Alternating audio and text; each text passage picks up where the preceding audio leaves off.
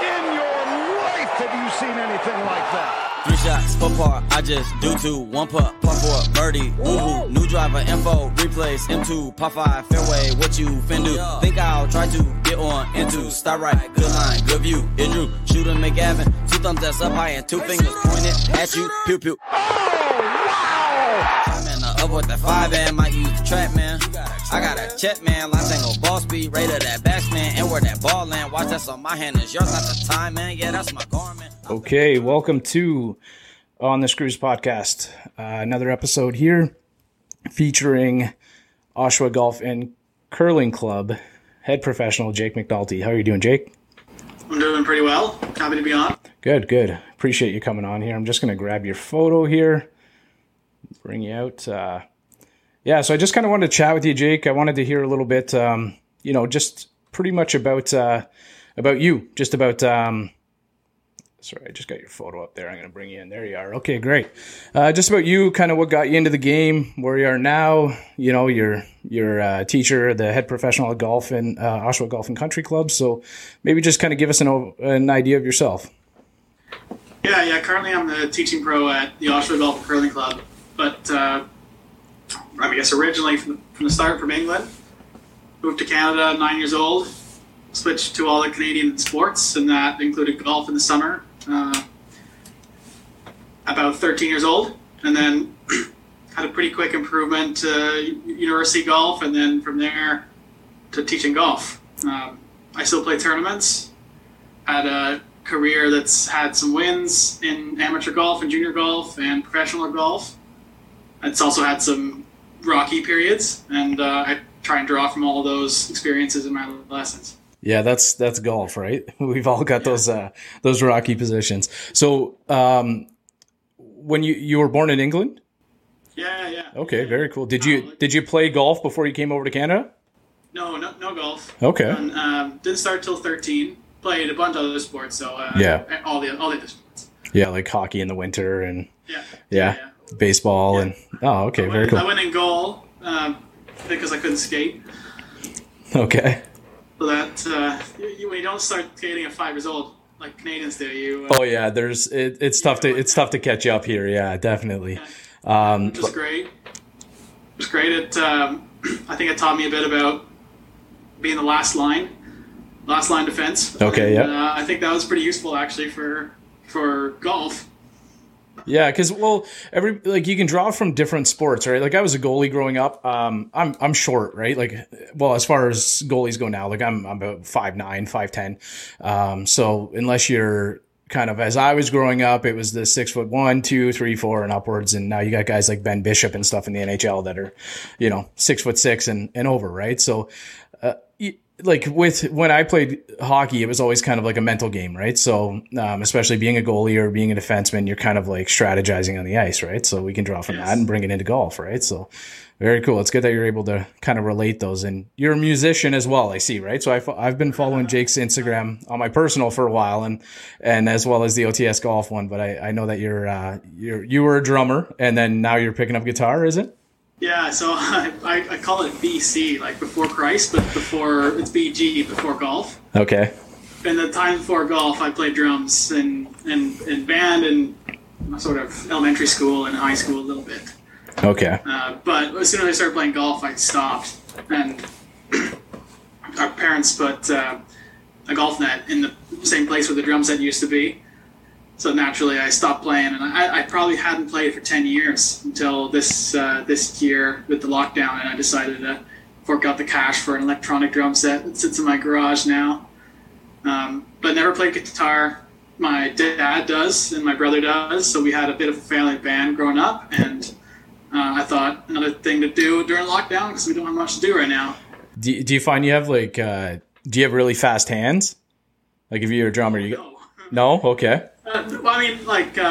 It's all relative, right? It's you build up skill for drumming, and it doesn't immediately transfer to a guitar.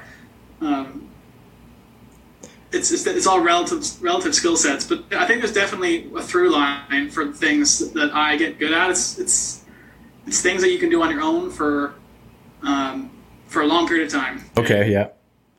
Yeah, I've got like one of my closest friends. I know he kind of tunes in now and then. He's not much of a golfer. We played at Angus Glen this past summer. I had a pretty good round. Like I shot an 80. We were on the South Course. I shot an 80, missed a birdie putt on the final for a 79. So that's a pretty decent round for myself. And I think he shot like 160 something. Like he's not a golfer. So he is an incredible guitar player, though. He played at our wedding. Just not sports oriented at all, but it's funny. Like he is the most incredible guitar player. Like I know he plays like, if you're into guitar, you'd know like Joe Satriani and Steve Vai and like these really good guitar players. Yeah. So, That's yeah. interesting. Yeah, it's definitely pretty cool to see how, I don't know, same type of thing though. He kind of relates to you where, like growing up, he didn't have like a ton of friends and he was always playing guitar and stuff like that. So when we got to know him in high school, he kind of stopped playing. We were like, man, like you got to keep playing. Like you're very, very good. So, like he, played in the band at school and whatnot and a little bit at some of the bars and whatnot that we'd go to. But, so yeah, tell us, I guess, back to golf. I will say before, yeah, it's been interesting being brand new playing guitar and noticing all the different things that I see in the beginner students I have at the golf course as well, in myself. Yeah, very similar. It's very similar, and this is a lot of my point when I actually teach players is that the stuff we know about learning is fairly universal. There are things you have to do to get better at it, and it starts with being uncomfortable with something new. And you might have to push yourself to the point where you start failing. So if you're learning a new guitar riff, it's obviously it's uncomfortable. I've never done it before.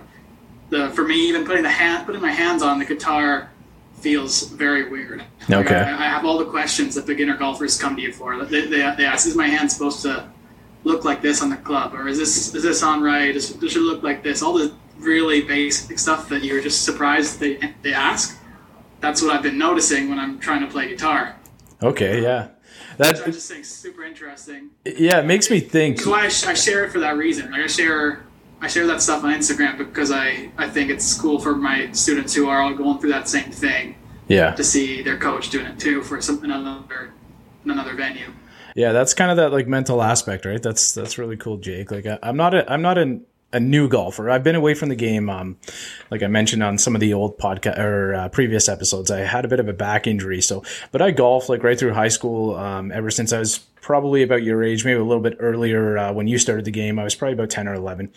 But yeah, like coming back to it this year and all the training, even that's progressed in the last few years since I've kind of been off, it's so progressive that I'm kind of like reconstructing my swing. So I have like an idea of what I want, and then I'll take a video and it doesn't quite look the same, or I'll be down in the basement hitting shots and, I'm a little bit steep in this area, or just certain things with your hands and little tweaks. So it's, it kind of does feel like I've broken it down a little bit. Luckily I have a bit of a base, so it's not like when I used to play Seven Nation Army and that was all I could play when I was trying to learn guitar. So, but yeah, so you're a teaching professional at Oshawa. So what's kind of like what's your style? Like it sounds like you've kind of given us a bit of your style or how you would teach your students, but like I've seen a lot of you use a lot of technical aids and whatnot as well, right? Like the body track and I have them. I've just gotten them. I've just gotten a body track and a K-Vest.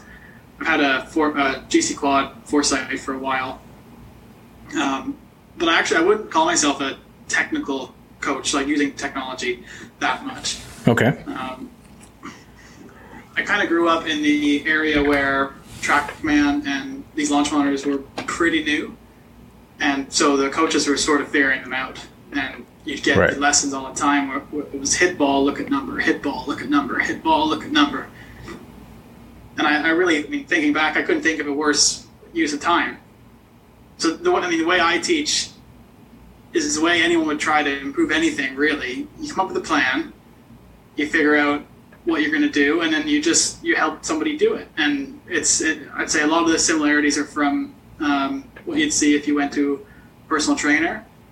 Right. We set our plan in the first two sessions maybe, depending on the person, and then we decide how many times they're going to come see me, and we just execute that plan. And it might be technical, it might be on the golf course, it might be something different, but it's not willy-nilly. We don't change stuff every lesson.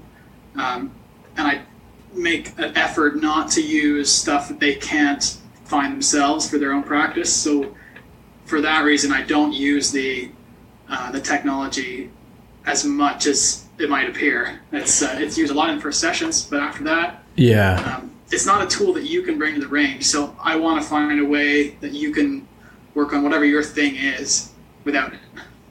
Well, yeah, because like you'll get a gauge using those things, and then like it can become addictive, right? Like if you see videos of like Kyle Berkshire and Bryson, and like they're completely addicted to swing speed and trying to get faster and faster and faster, and you know, like we saw at the Masters, it doesn't always translate to success, right? So I like that. It's about how you use it. So Kyle Berkshire and Bryson, their plan is to get faster. So having a radar that tells you how fast you are, and then using it to create a game is a great way to do it.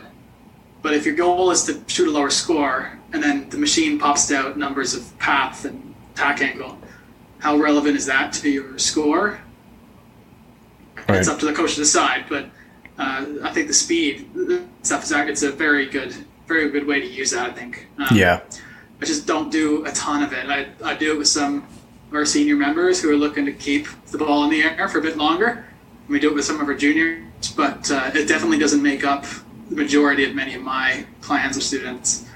But there are some coaches that do. There's some coaches that are sort of all about speed, and that's a good thing to be about too. Yeah. Like I know it's just so popular. It's kind of like dominating a lot of conversations, right? So I don't have a fast swing speed. I wish I was faster, but so, you know, I'm kind of like you're saying, I try to figure out ways to get around the course. I have a lot better short game than I do, you know, a long iron game.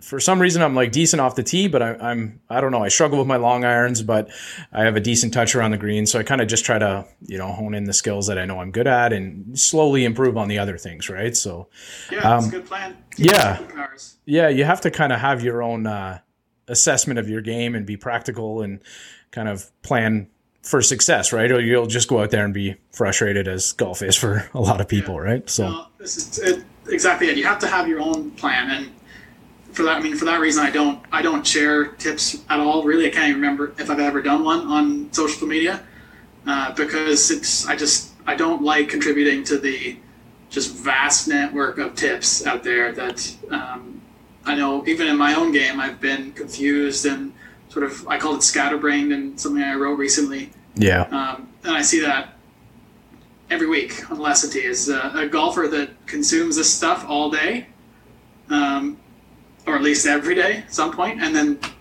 they have difficulty actually committing to a plan because they see something new all the time, and we have enough new stuff going through our heads. We don't need to add to it. Yeah. By all these tips.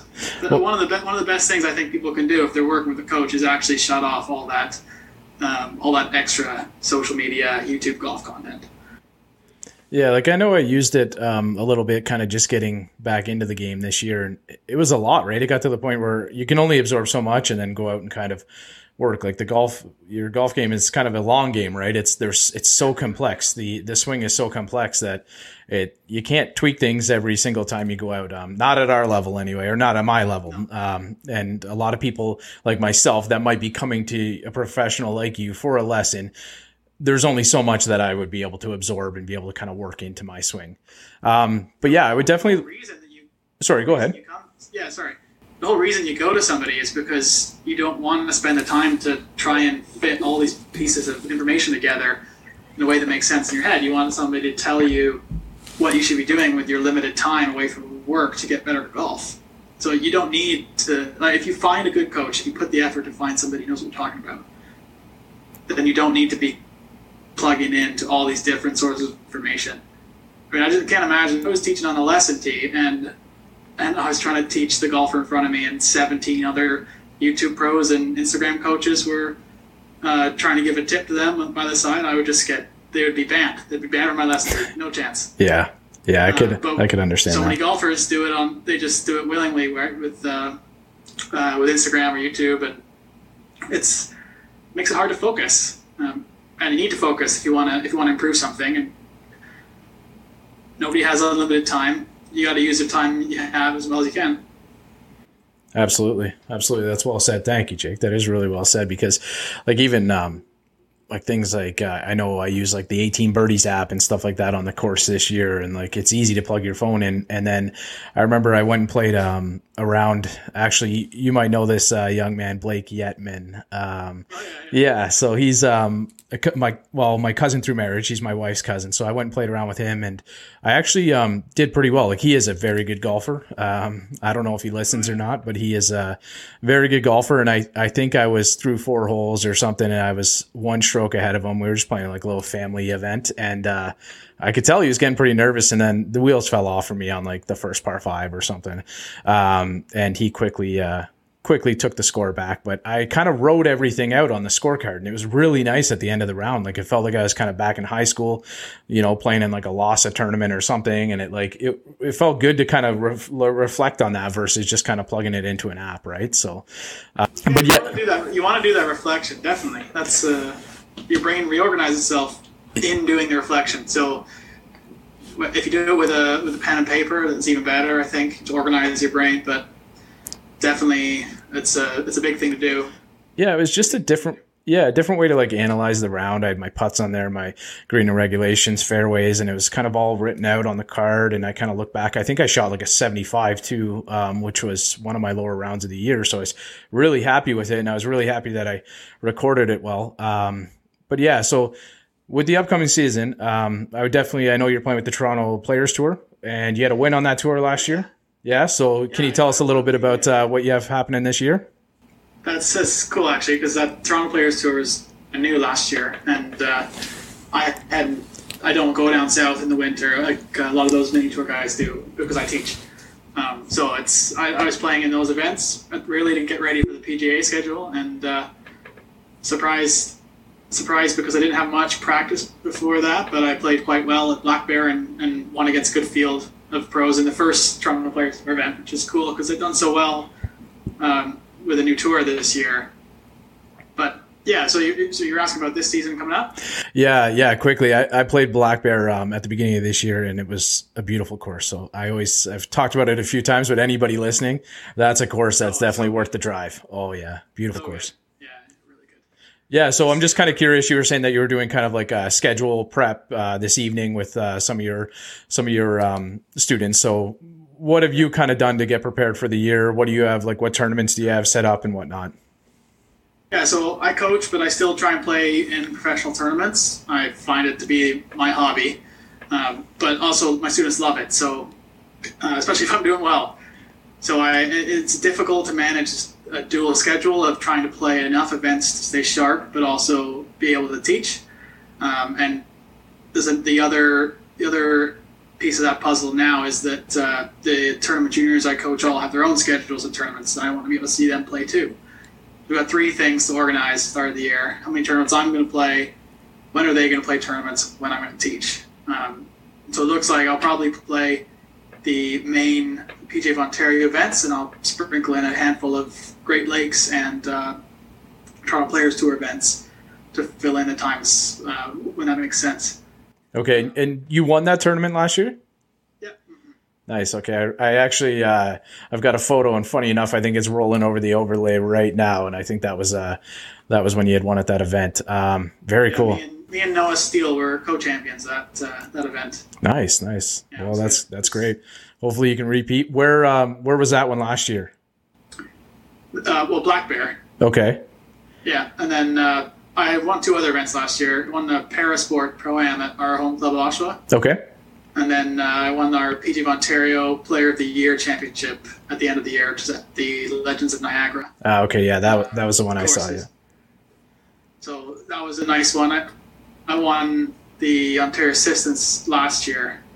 So it was 2 years in a row winning a PGA of Ontario event. It would be nice to keep that going this year. But those events, they're just a lot of fun. It's nice to get some tournament pressure on. Nice to see the guys that also play those tournaments, the same little group of 30 guys or more. And it's a nice break for the season. Keeps the passion up for teaching, that's for sure. Absolutely. I follow that Instagram page, so I know that they were posting kind of like a countdown of some of the players. So definitely check it out. I think they highlight one every day for the month of February. So it's definitely pretty cool to kind of check them out and get familiar with some of the players and whatnot. So one of the most popular questions in golf right now is what's in the bag. So can you share what's in your bag this year? Do you change out a lot of clubs? Like, do you? So traditionally, my driver has been something I just have not done well with, but I've been on a hot 3 years, maybe 4 years of driving it really well. Okay. So I've got a Ping G420 in the bag there. Not much of a gear guy, I gotta say, but I love that driver. Okay. I have the same 3-wood, and then the rest of the bag's Titleist. Okay, so putters can kind of switch out, but I got the CB, not blades, but cavity backs, forged irons for Titleist. Okay. Which I really like too. But I'm not a gear guy. If I find stuff I like, I don't change it every year. I'll stick with stuff that's good. It's when you're playing tournaments for money, it's tough to switch something out when it's working well. Oh, absolutely. That's. I definitely can't relate to that in my game. I might be playing the odd beer, the odd couple of bucks here and there, but I found kind of coming back into the game, there was it seemed like equipment was a big topic, right? So I got like a game improvement iron at the start of the year, the M6, TaylorMade M6. So I felt like they served the purpose at the start of the year. And then I just actually picked up a new set for this upcoming season.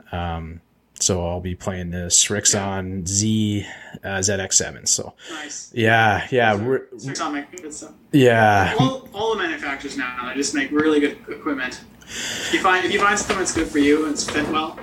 Yeah, I really like them. Mike at TXG, he recommended them, and they came with like the Modus Nippon shafts. So it's kind of like an upgraded shaft that's sort of stock with Srixon. So I'm pretty happy with them. I'm looking forward to hitting them. I've been hitting them down in the basement a little bit, but I can only kind of hit, the 8 or 9 iron, and that's about it, right? So I like my driver. I've had the same putter. I actually just got a new putter as well, the Scotty Cameron 2011 Del Mar.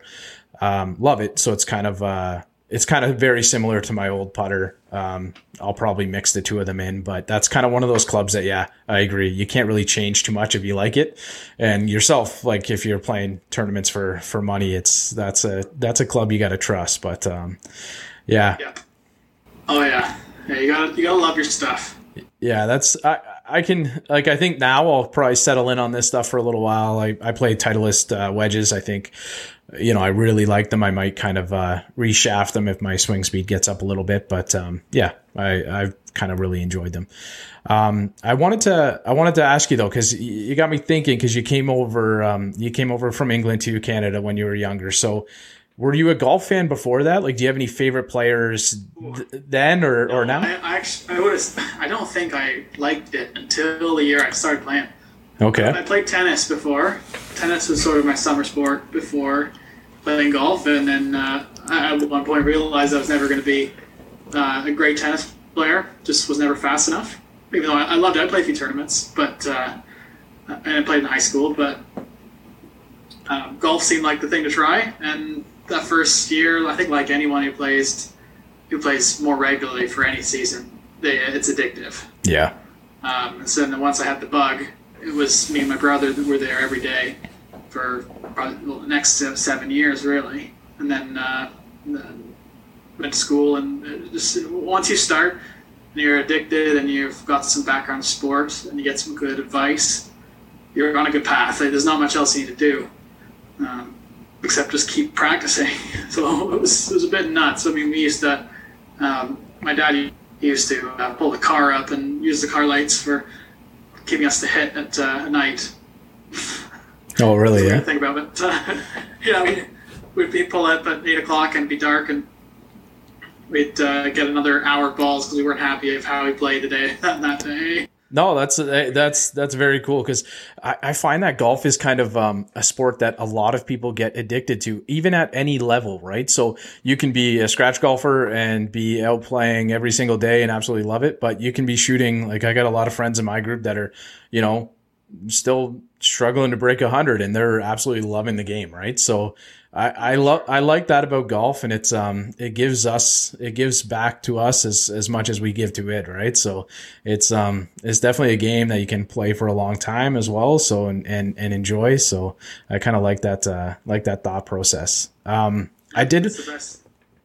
wanted to ask you something though. So I was reading through an article today, and I remembered a post of yours. I think it was maybe like a story that you posted or maybe on Facebook or something last season. And I believe you're walking through the course with some of your students, kind of working on their yardages. Do you remember that? I don't remember that specific post. Okay. If you keep going, I might. I don't know why it popped out of my mind when I read this today, but I guess it's because like you and I were having this chat. But at the PGA Championship this year at Kiowa Island, the PGA of America has allowed the usage of like distance measuring devices, whether it be a rangefinder, like, I don't know, about an app, a GPS, anything. So it made me think, because you were kind of walking the courses with some of your students and whatnot. I don't know at what level they are not allowed to use those devices anymore, but what do you think about the PGA Tour allowing that for the PGA Championship? So, sorry, what did they allow? So they're allowing any rangefinders on course on the weekend of play. Included? What's that? Sloping? They didn't. Oh, yeah, I mean, I don't care. I got no problem with PGA Tour or any of those tours using that. I mean, the caddies are so good, right? Like, compared to the caddies, I mean, the caddies are really good, and the benefit of the caddies is that they know their player really well. I don't have a hard feeling either way on the rangefinder or not thing for pros. I don't think it is going to slow up the game that much at all, which is the main argument against that. For juniors, I have a bit more feelings on they should probably avoid it, at least for a portion of their practice, or at least for up until a certain age. But that's the tours don't need to do that. Juniors should be doing that on their own.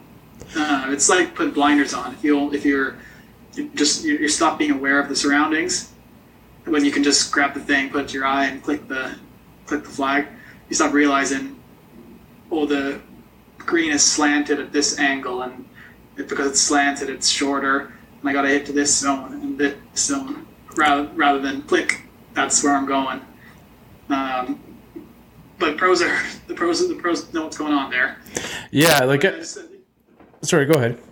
I just think juniors are a bit premature to pull out the rangefinder.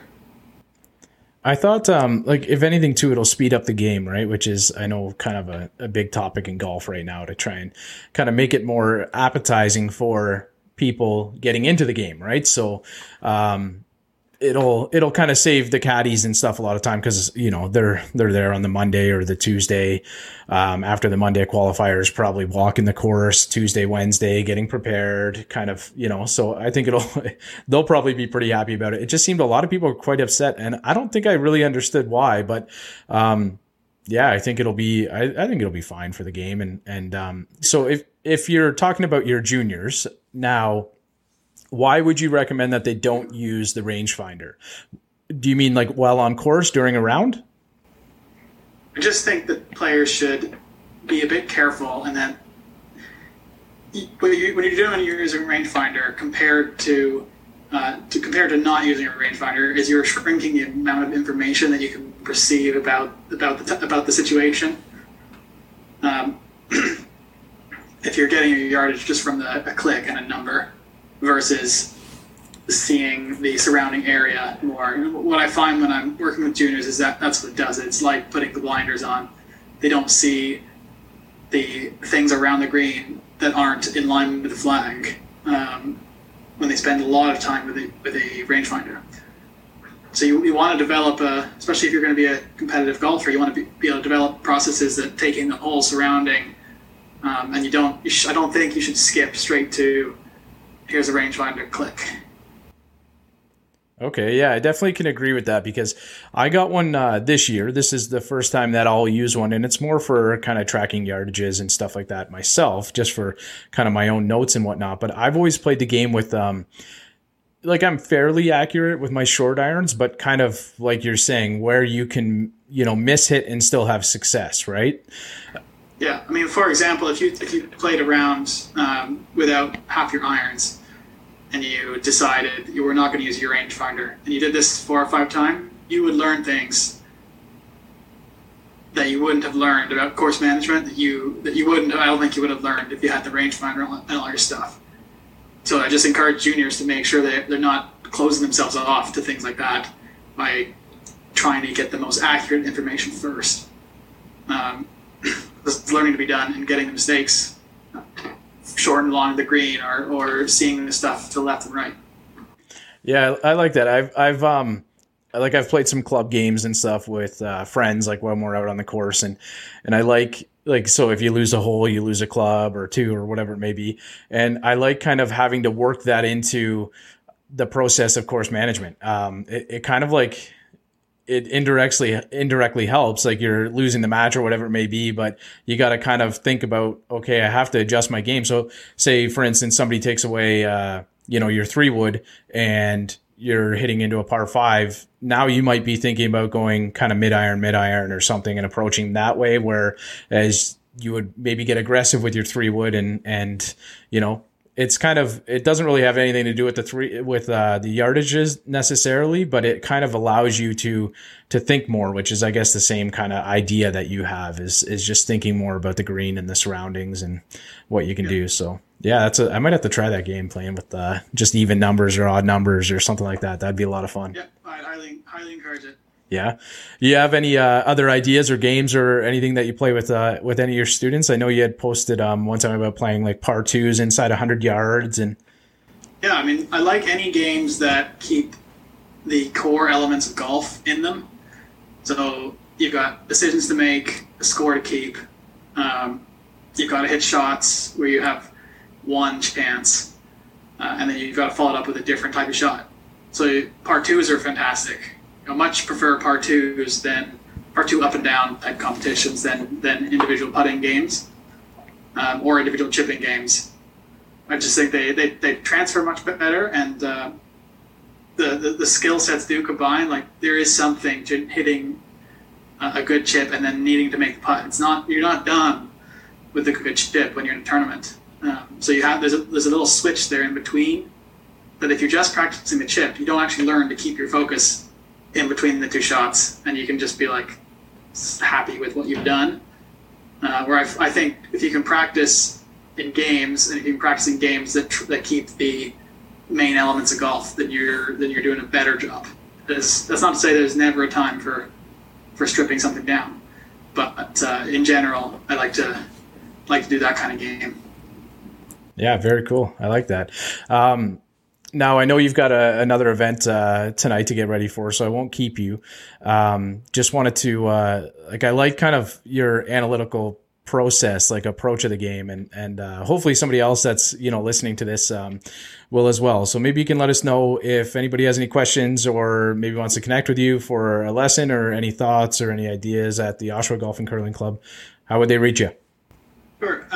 Best way to reach me is my email, jmcnultygolf@gmail.com. You can check out my website where I've been posting a few blogs. I post to Instagram, but I'm not spending less and less time there. So see it if you like. If not, no big deal. We're looking for people for our Team OGC competitive. So if you're in the GTA and you're interested in a maybe different type of competitive program, we're open to players. We've got 9 guys now, and we're growing every year. So hopefully we'll hear from some of you. I'll make sure down below, if anybody's watching this on YouTube, I'll throw your website in there, and when I post this up to Apple and Spotify and all that, I'll link your website as well. So if anybody's looking to get a hold of you, that'd be the way to find you. Sure, it's great. Thanks for having me on. Yeah, thank you so much, Jake. Definitely looking forward to. I know you're not a huge social media guy, but hopefully I can kind of track your your success this year. I know there'll definitely be some, so I'm looking forward to seeing how you do and at some of the events, and maybe you can post up your schedule or something for some of us that are looking to follow along. I might do that. All right, Jake. Well, thank you very much. Enjoy the course tonight, and good luck this season. Thank you. Thank you very much. All right, bye for now. See ya. Trap, man. I got a check, man. Lines ain't no ball speed. Rated that batsman. And where that ball land. Watch, that's on my hand. Is yours not the time, man? Yeah, that's my garment. I feel like rhyming.